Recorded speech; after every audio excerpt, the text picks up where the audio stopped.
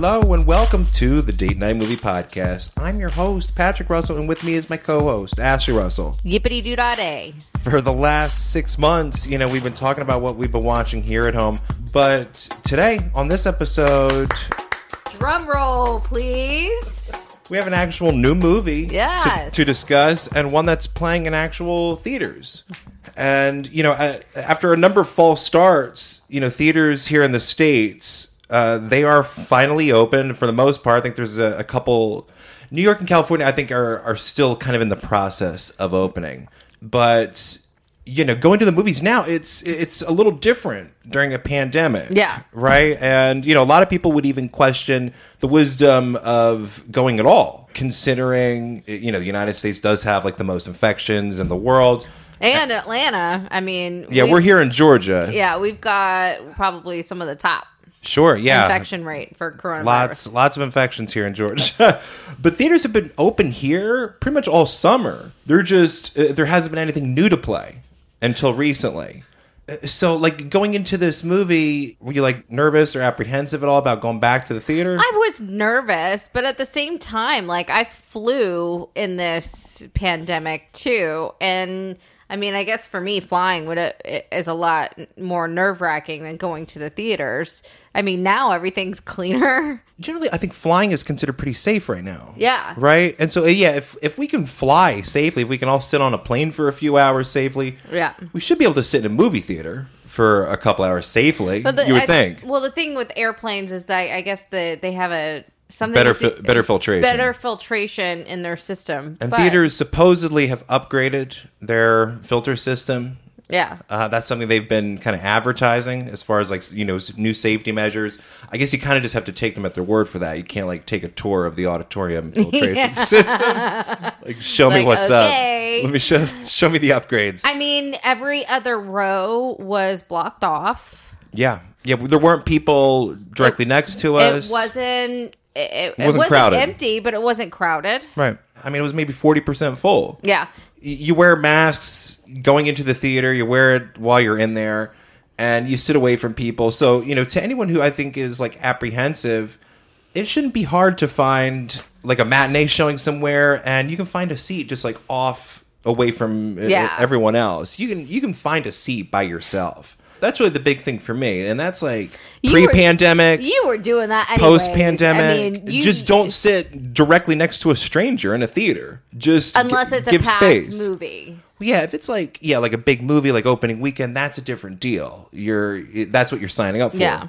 But yeah, if it's just a regular show, middle of the week, there should be plenty of space. I guess that's why theaters, they still feel safe to me, because I've never really had trouble, if I've wanted to socially distance from other people. You are always the one that if somebody sat next to you, you would actually get up. I would literally get up. Yeah, move to a different spot. If we're talking a half empty theater and you're sitting one seat away from me, I mean, we're not on a date. I mean, let's let's social distance.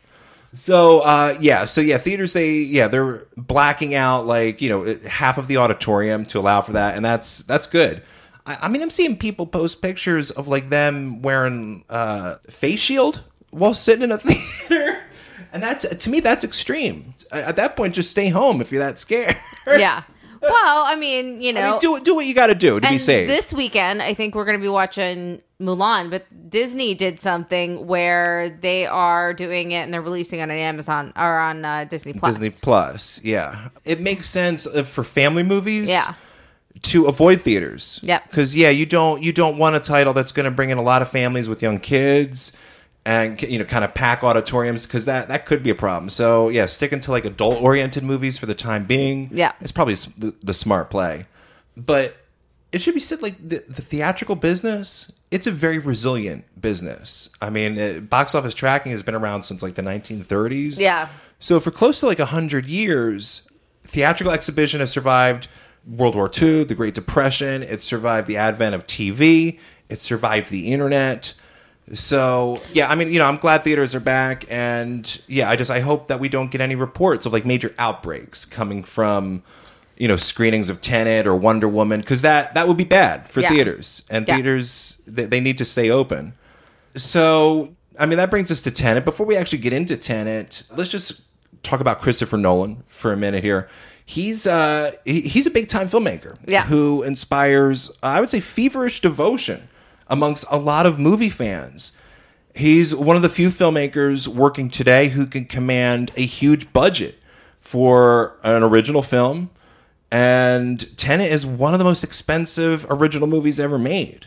It's like 200 million, right? Or it was like 250 million? I think, over 200. Somewhere between like 2 and 250. I mean, that's close to Avatar levels of budget spending. But pretty much everything he does makes money. So he's a safe bet in terms of like getting a return on your investment. Yeah. I would say personally, I've been kind of hit or miss with Christopher Nolan. I'd say I legitimately enjoy maybe half of his films. The other half, I could take it or leave it. What about you? Would you say you're a fan? I am. I'm right there with you. Do you have a favorite? Well, I have a series. I mean, the Dark Knight series, it has been a favorite of mine. Yeah. We saw the third one in theaters together. I think the third one's my least favorite. I don't think the Dark Knight Rises, the one with Bane. Yeah. Talking through like a Fisher-Price baby monitor. That's... that's my least favorite Batman movie from him. But Batman Begins and The Dark Knight especially with the Joker, Heath Ledger. Yeah. That's one of my favorites from him. And, he broke out big with Memento. That was just like a low-budget Sundance movie that crossed over in a big way. And, I would say The Dark Knight, Memento are my favorites from him. I wasn't a fan of Dunkirk. Dunkirk. I mean, but a lot of people are. Well, so, didn't he win an Oscar for that movie too? Well, it won Best Editing. Okay, which is something considering that movie's borderline incoherent. It's an incoherent montage of boats and planes. Yeah, Dunkirk. It not only won Oscars, it made $500 million at the box office. Yeah. So Christopher Nolan, he's at that level where he can just shoot boats and planes and edit it together into like a frenzied montage, and he's going to the Oscars, and he's going to the bank. And Dunkirk is really kind of when like I hit rock bottom with Christopher Nolan, because I was hyped up to see it. I mean, it's got like 92% on Rotten Tomatoes. Everyone's calling it like a nail-biting masterpiece. And all I'm seeing are boats and planes. Yeah, there was no there was hardly any dialogue. There was hardly any story. The same shots of boats and planes over and over. Yeah. That's not a movie. I respect the experiment. It's an experimental approach to a war film. Yeah. But not every experiment works out. Turns out you need characters. Well, I mean, and for me, I actually liked Interstellar. Sure. I don't think you liked it, but I did. I mean, it wasn't a frustrating the best, movie, but it wasn't the worst. For me, it's a frustrating movie where it's like visually stunning, but there are character choices that just don't make any sense. Yeah. Like, I mean, what is Matt Damon doing in that movie? I mean, he shows up and then just kind of instantly like kills himself. Well, he tries to kill everybody else. Right. Why? Character motivations in that movie don't make any sense. I mean, we spend the whole journey with Matthew McConaughey so he can be reunited with his daughter. They have such a wrenching goodbye. Yeah. And then once he's back and he kind of visits her in the hospital, I mean, she's on her deathbed. Once he's finally reunited with her, like he goes into like her hospital room, he just kind of like holds her hand, and then he instantly leaves and goes back out into space. Well, because it wasn't his time anymore. Like he... Maybe have a lunch. How you been? It's so weird. I mean, at one point, we're decoding Morse code from dust on a bookshelf. Like, that's a major plot point. I mean, it's innovative and it's original. It's something. For me, it's a long journey that isn't worth the destination. Is where I come out with Interstellar. It's very long and serious, but I respect it. Yeah, I don't love it, but I respect it. He's clearly a gifted filmmaker when it comes to just visual scale. Doesn't he do like... Isn't he one of the directors that does like 50 takes every shot? You're thinking of Fincher. Oh, is that Fincher? Fincher's the OCD. Yeah. We're gonna do this like door opening shot 100 times. And that's Kubrick also. Kubrick did that. And Nolan's been compared to Stanley Kubrick. I think Stanley Kubrick had a better sense of humor in his films. I mean, Stanley Kubrick's movies are very cold and chilly. Yeah. But he has a dark sense of humor that you can... I mean, Clockwork Orange is hilarious if you're in the right mindset. Nolan's films are just kind of noteworthy for just how little humor and levity they have. Yeah. I mean, Interstellar is... It's not... stone cold serious. And the movie we're going to talk about is... serious. Yeah, moments of levity are very few and far between. And yeah, it makes me wonder, like I don't even think any of the characters actually like smile. Maybe Robert Pattinson's character smiles. That's what I'm talking about. When I say like humor, I'm not talking about like characters stopping and telling knock jokes. No. Like moments of levity where you see characters enjoying themselves on screen, and we the audience, we can kind of share in on that. Yeah, his movies are not about that. No. Not about that. Everyone is just kind of tortured and anguished and hyper determined. And that brings us to Tenet. This movie, it has a 78% on Rotten Tomatoes, which is kind of on the lower end for a Christopher Nolan movie. Yeah, but I think that's probably because a lot of people didn't understand it. But a lot of the reviews talked about how just dense and confusing this movie is. So yeah, I don't feel alone. But yeah, overall, Nolan, he's had a pretty consistent, fresh track record with critics, and Tenet continues in that tradition. And I guess I'll make an attempt here to kind of sum up the general plot without going into spoilers. But if you want to go in cold, you know, like pause here and then see the movie, come back. But generally, this is about a covert agency known as Tenet, and they are tracking pieces of debris that came from the future. These pieces of debris, they form an algorithm that is used in the future to invert the world, to reverse the effects of climate change. The inversion process happens inside a machine called the turnstile, which causes people or objects to move backwards in time. Yep. There you go. Wow.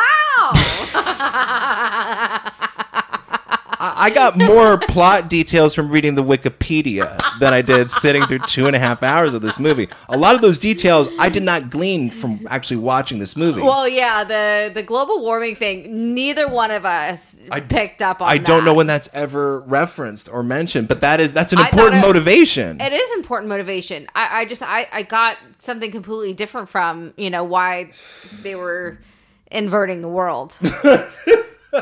So... Well, I think Kenneth... Well, I guess we can't really get into spoilers. There's a ton of spoilers. There's not... There's not really much. To really talk in depth, you got to get into spoilers. But, just generally speaking, our main protagonist is played by John David Washington. Whose character is literally named the protagonist. Yeah. But who is Denzel Washington's son. He kind of broke out with BlacKkKlansman a few years ago. He was great in that. He's solid in this. He's fantastic. I really like him as an actor. Yeah. I think I turned to you during it. I was like, yeah, you can definitely get he's got the Denzel voice. He definitely has some of Pop's swagger. Yeah. For sure. I mean, Denzel is one of the greats, and this guy has a lot of promise. Yeah. And he's very solid in this. He doesn't have much of a character to play here.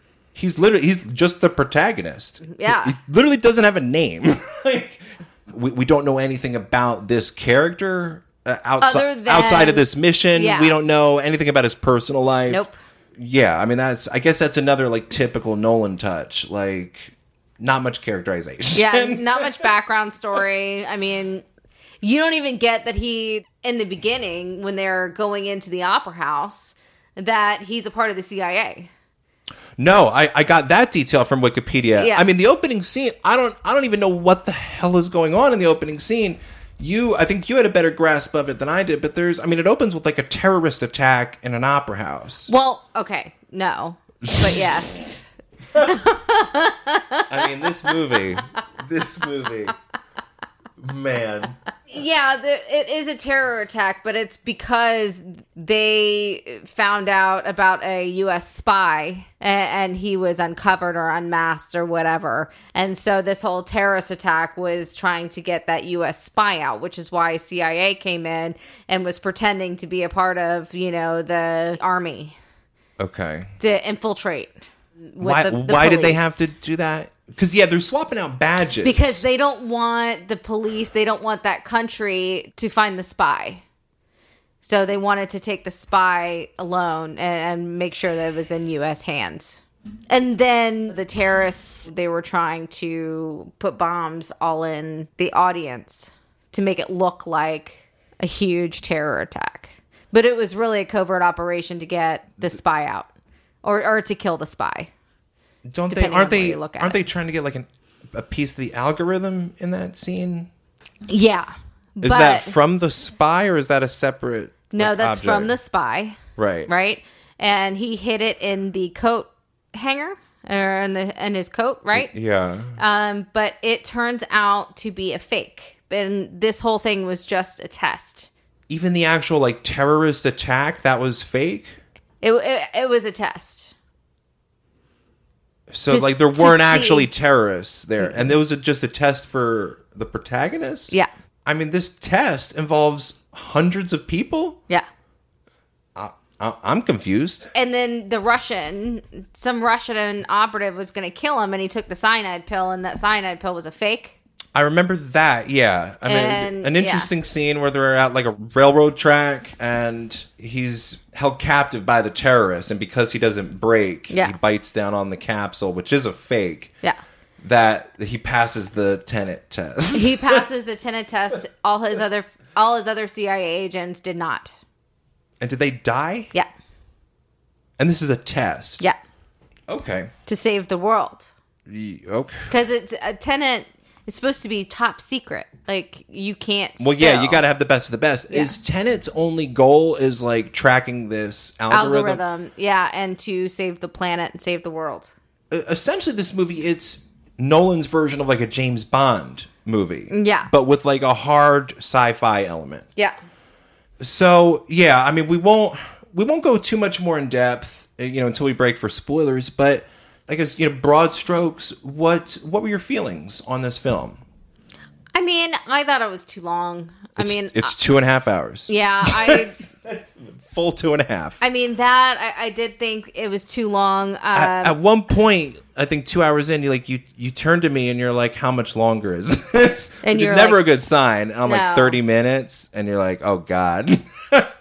That's not a sign of enjoyment. No, I mean, I enjoyed it. I mean, I enjoyed it because it was the first movie we've seen in the theater since March. Nice to get out. Taking it all in. We had a nice dinner beforehand. Well, we saw this in IMAX. We saw this, IMAX, and this is like 70 millimeter legit IMAX. So it's a huge screen. This movie a good portion of it shot in IMAX, and it looks spectacular. Yeah. And so, I mean, the acting was great all around. I mean, there was no, in my opinion, weak link. I mean, Robert Pattinson's character was really good. I liked him. There's no Anne Hathaway here just crying for no reason. I mean, yeah. I mean, there was every character had a place. Yeah, this is one of his better cast movies. Yeah. The cast here does really work well together. I think it was a little too convoluted, a little too confusing, that it took away from the actual movie and story. And our ability to enjoy it. Yeah. Because like in most previous Nolan films, there usually comes a moment where everything kind of clicks together. And in most good sci-fi movies, like an Avatar or Inception, there's a moment where the audience is kind of brought on board into the world. I mean, The Matrix has this as well. And we feel like we fully understand the rules of this world that's being created. And I don't know if this movie has that moment where the audience is fully brought in. No. It feels like the audience is kind of just at arm's length the whole movie. The movie, it reveals more of itself in like the back half. Yeah. Like answers, certain pieces start to come together a little more firmly in the back half. But I still wouldn't say like I had that aha moment. Right. Yeah, that moment where I feel like I'm fully grounded in the rules of this world. Yeah. And I understand what the stakes are, what the motivations are, and like just what in general the hell is going on. I mean, it didn't really happen. I think this movie is you need to watch it probably a couple of times to really understand. Right. Which feels like a cop-out. Well, whenever people say that, like, you got to see it more than once, I feel like saying, like, a movie should work the first time you watch it. Around, yeah. Ideally, it should work. And, if you get more from it on repeat viewings, that's a bonus. But a movie should make sense on a first viewing. And it's questionable if this one does. I'm not sure if it's like my deficiency as a viewer, because there's a whole lot of exposition that I'm sure I tuned out. Or if it's like a deficiency of this movie, where like this is just not great screenwriting, like just not streamlined storytelling and not efficiently told. I'm not sure. Honestly, I mean, I think, the timeline, I mean, there was a lot of duplicate scenes, right? But from different perspectives. Sure. And I think that it gets confusing. We see one hallway fight. Yeah. That goes on way too long. Yeah. We see that twice. Yeah. That's probably the only time the movie like annoyed me, because that fight, it's just handheld, like close up. It's just them like pounding each other. It's the only scene in the movie that doesn't look any good, and it goes on forever. And then we see it twice. I'm going to be honest. I think the IMAX didn't really do it for me. I mean, I think I got with like the steady cam. Well, with the handheld stuff. In this movie, there's a lot of handheld stuff, and I was getting a little like, okay, I had to take my eyes away, getting a little dizzy, right? Because you don't like too much movement, like camera movement on the screen. No, I mean, I don't care about the movement of the characters, just not the camera movement. The camera movement, because it makes me nauseous. That's why you didn't like Gravity. Yeah. Because the camera's always why I spinning. didn't like Gravity. I would not be a good person to put in space. Yeah, this theater, we saw this at Mall of Georgia, and I typically don't really go to this theater, but Christopher Nolan movies, they are usually shot in the IMAX format. I mean, he's been doing that since The Dark Knight, where he's been like filming sequences in IMAX. And I mean, the IMAX stuff in IMAX looks pretty sharp, I would say. And yeah, I would say, my general impressions, just on the positive, this is one of Nolan's best looking movies. Yeah, it looked great. It's a really just stunningly beautiful movie from beginning to end. And the action is top notch. The practical action here is great. And the score is pretty great. I mean, this is Score's loud. Well, the whole movie is loud. It's like, whoa. A lot of people complain they couldn't hear the dialogue. And I don't know if I had that problem, but I mean, the sound effects are definitely cranked way the hell up. And shit's exploding and guns are going off all the time. So this is a very loud movie.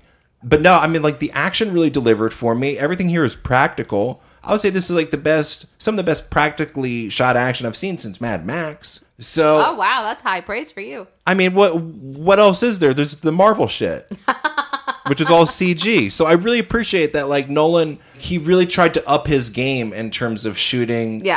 Big practical action, all in camera, just getting an epic scale, all in camera without green screen. He's working at the top of his game here in terms of that spectacle. Yeah, so the one of the cool scenes. There's so many cool action scenes. It was the plane. Sure, and that ran over all those cars. And I was yeah. A lot of you would wish that you could do that on GTA. GTA wish list. Shit is really getting destroyed big time in this movie. And that airplane, like, it crashes into the hangar, and the hangar just, like, crumples inward. Yeah. Like, it's a lot of just mass destruction. And, again, no pixels. So, like, it's all really convincing and spectacular. If anything, I mean, there's almost too much action in this movie, because by the end, I mean, we get a big-ass battle scene, and you're kind of worn out. Yes. At least I was starting to feel worn out. Yeah. And, like, the movie still has a big-ass battle scene to go. That final action scene, which we'll talk about, I guess, more in spoilers, even though I was worn out and I had to take a piss, it's still spectacular. Yeah. What's going on in that final scene. So, it's a visually striking movie and just very ambitious. But this plot, I mean, what the hell? Like, I wouldn't suggest... The story left me cold. Yeah, I wouldn't suggest drinking in this movie. I wouldn't suggest smoking up beforehand from this movie. This movie demands a lot from its audience. I mean, you really have to pay attention. Don't go pee, because you'll miss something. Like, I mean... And I think people have that expectation with Nolan. Like, he's going to raise the bar. He's going to ask a lot from you. I've never had this problem with other Nolan movies where I'm just generally befuddled for the entire runtime. And I never really feel like I have a firm grasp on everything that's happening. Yeah. most Nolan movies, I feel like I crack it at a certain point, and this movie I never had that moment.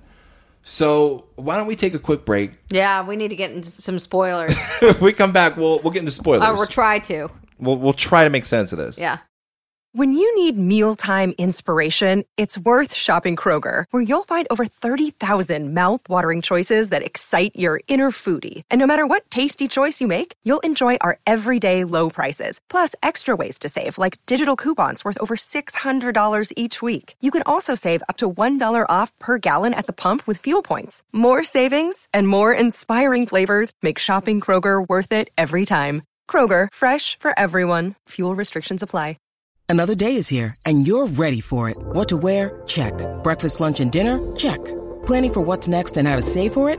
That's where Bank of America can help. For your financial to-dos, Bank of America has experts ready to help get you closer to your goals.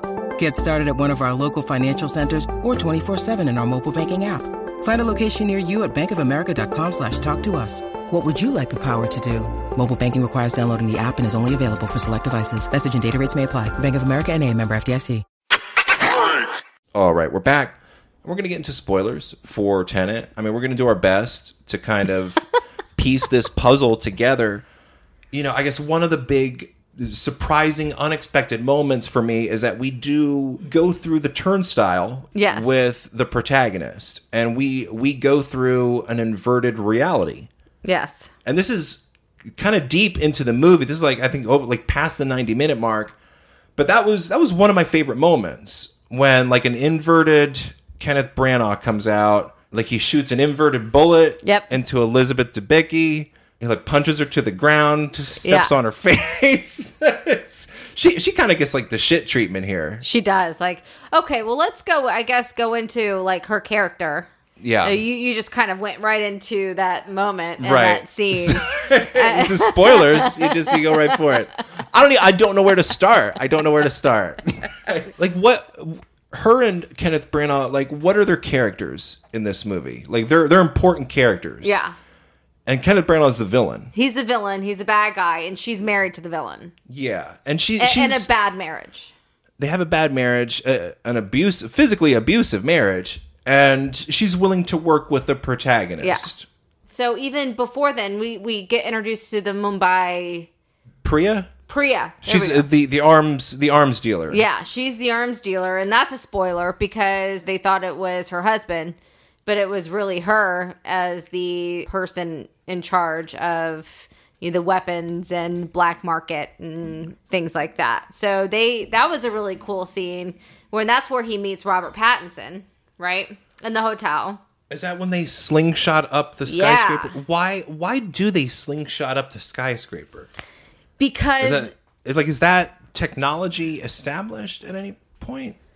Well, so we don't see it at any other point in the movie, and it's just, I mean, it's cool as hell, but like what's going on? Like why did they go there? Like, why not take an elevator? Why are they slingshotting up a skyscraper? Because it's all private and there's all armed men and they want to get in and out without being seen. Why does it look like they're defying gravity? It's like a slingshot. Are they connected with like a cord? Yeah.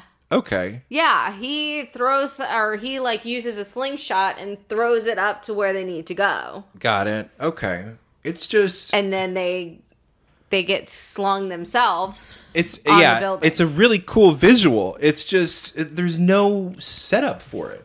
There's really no setup for anything in this movie. Like we just go scene to scene and like shit is happening. Well, I think they went to see this arms dealer in Mumbai. There's a whole bunch of things that were inverted, and they're building a machine and all of these things.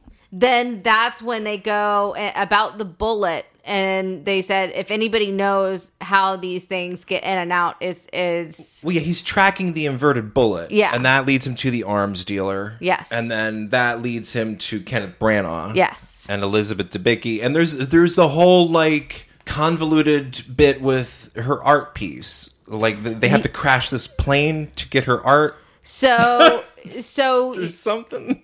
Elizabeth Branagh, the wife, knowingly sold a fake art piece to her husband so she could get the money to leave him. And so he knew it was fake, or he found out it was fake, and was holding that over her head with, because that's illegal. And he was threatening to turn her into the cops. And then they have a son. So he pretty much took the son away at that moment. Right. And so that was the only piece of blackmail that he had on her.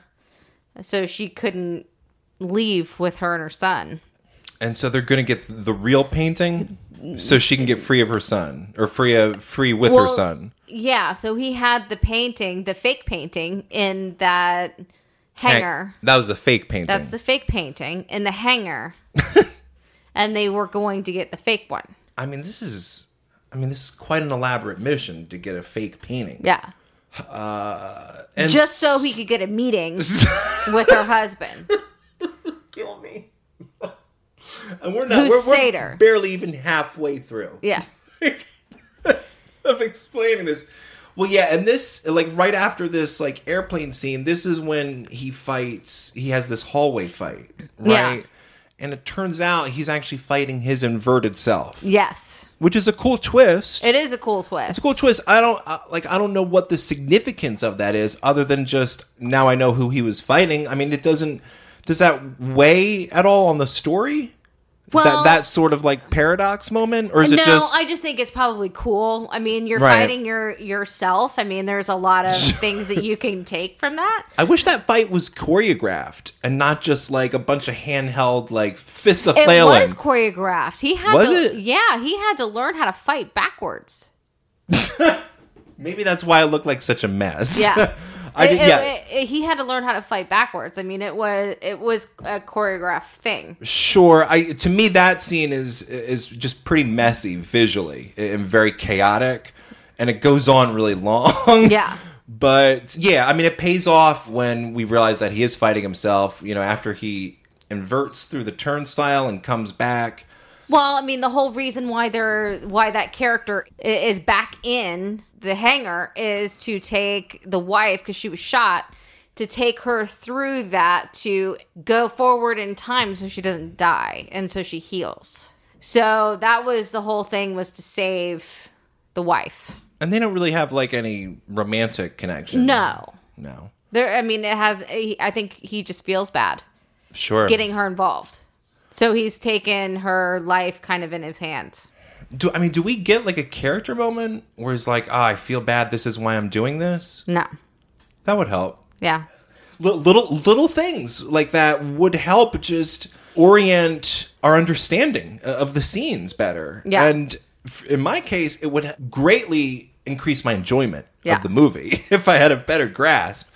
And so, there's a whole bunch of scenes about going inverted and, regular time and going back in time. There's a couple cool car chases. Very cool car chases that happen multiple times. So you see it once and it's regular. Right. And then you go through the inverted machine and then you see it again. And it's back up. And he's trying to figure out where the piece of the algorithm went to. Well, at one point, he's on a fire truck. Yeah. Is that the second car chase? Yeah. And he's trying to break in and get the algorithm, yep. I guess. It's a cool action scene. It's so cool. Yeah, just a lot of great action beats in this. But I don't think he was inverted at that time. Because that's when he originally... I'll take your word for it. ...originally stole it.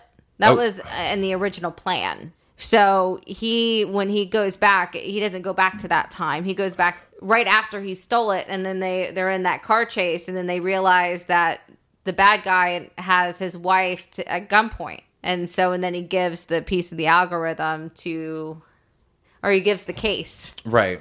Like a handoff while they're driving. Yeah, but he didn't give the algorithm to him. He just gave the case. Sure. And so that's why he went back in time, was to really, to get the algorithm piece that was in the that was in the glove compartment of the car. Okay. And it didn't work. The bad guy got it, And then the bad guy ends up getting the whole algorithm, right? He puts it all together. Sure. To invert the world. And his motivation is just, I have cancer and if I'm going to die, everyone's going to die. Exactly. He wants to play God.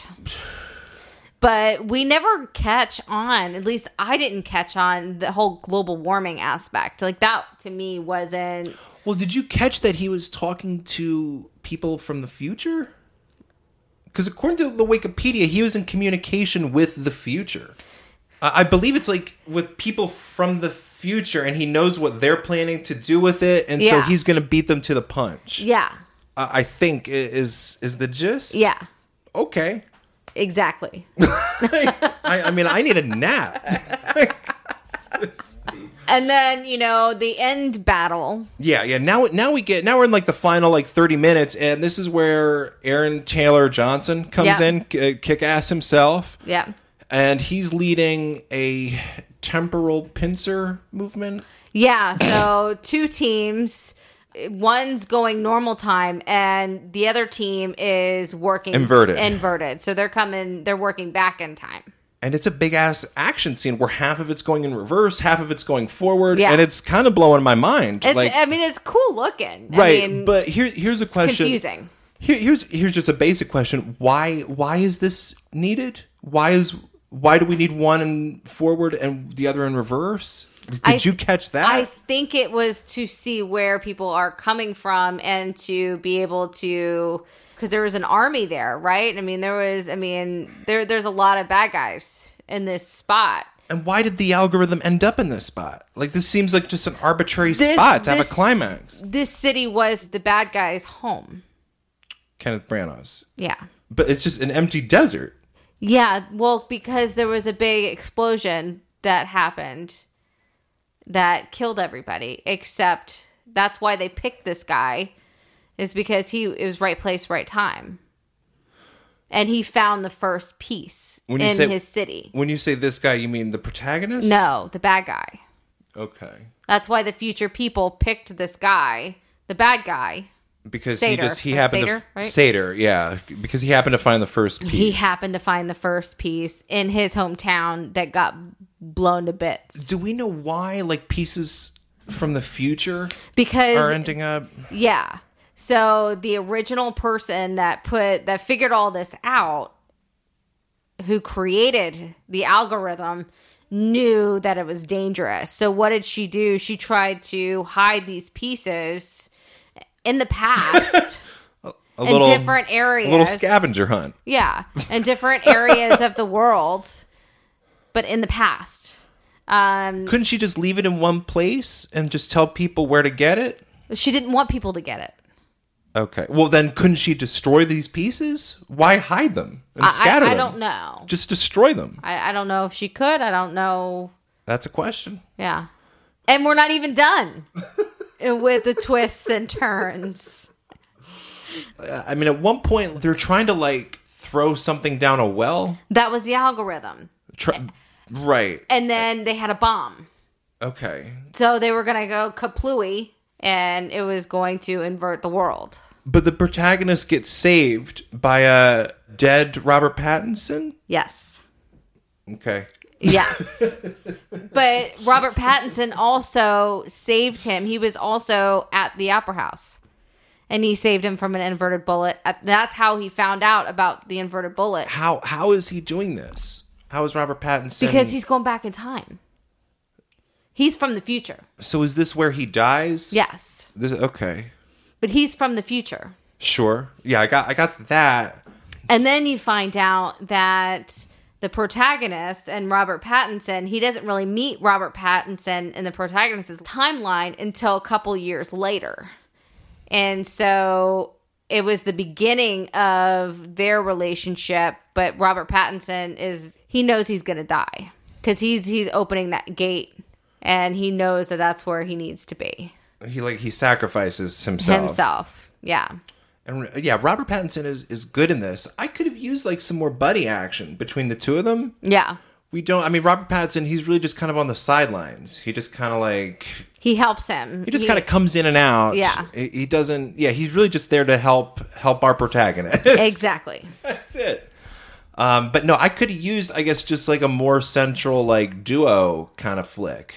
Like Lethal Weapon style. Yeah. And because they're good. Like, they're a good duo. They're good on screen. Yeah. They're good together. We we don't really get enough of them together. Yeah. I guess in my view. And then, But that would be too much fun, and that's not what this movie's about.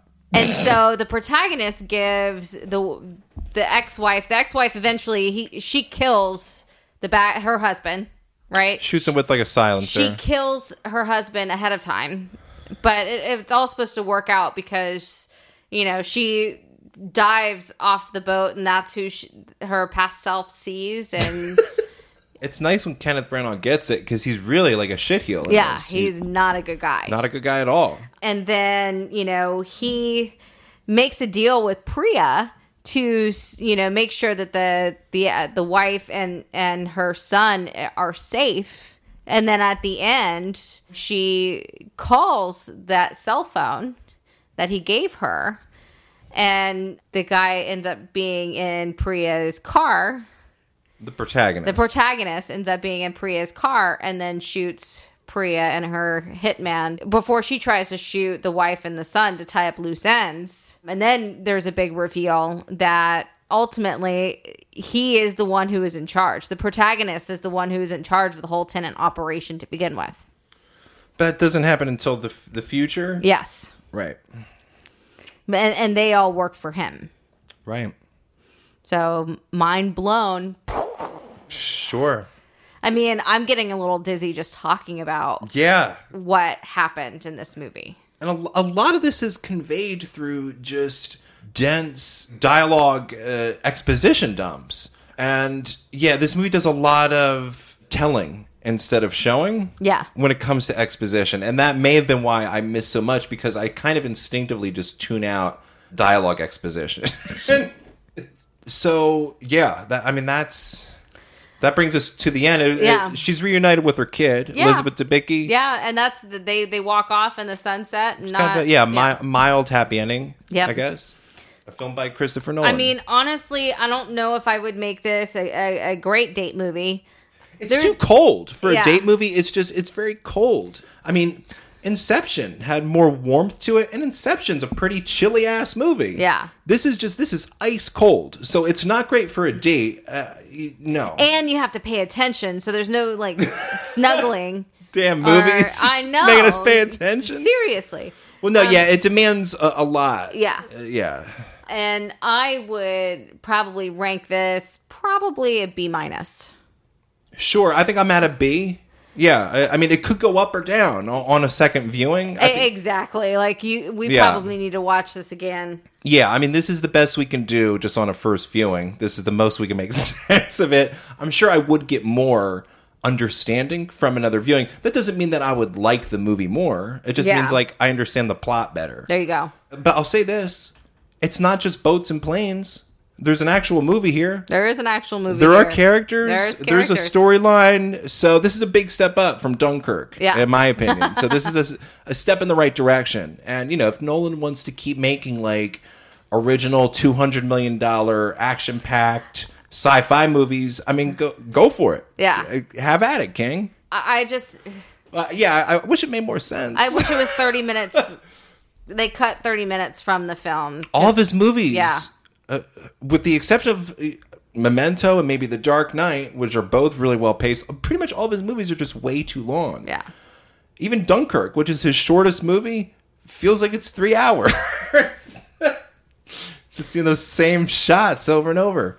So yeah, not great for a date, but not a terrible movie. Not a terrible start to the season. It's not a home run, but it's not a wipeout or disaster. I don't think it's going to be Oscar worthy. Maybe screenplay. Well, I guess the question is like, Who knows? the Nolan faithful are going to eat this up. I mean, they ate up Boats and Planes, the movie. But the question is, like, is this going to play to like more casual viewers going into this casually? Are you going to get much from it? I don't think so. You got to be like a Nolan faithful, and there's plenty of them. So it'll be curious to see how this does in a pandemic. That's true. Yeah. Well, it's the only thing that's planned. So I mean, pretty much it's until like that. Wonder Woman. Yeah, this is like the only big movie, so it's got plenty of screens to itself. But that's Tenet. Written and directed by Christopher Nolan. You can find more episodes at anchor.fm/movie date night, as well as on Spotify and Apple Podcasts. We're on Twitter at DN Movie Podcast, and you can also email us at datenightmoviepodcast@gmail.com. Until next time, I'm Patrick. I'm Ashley. Thanks for listening. See ya.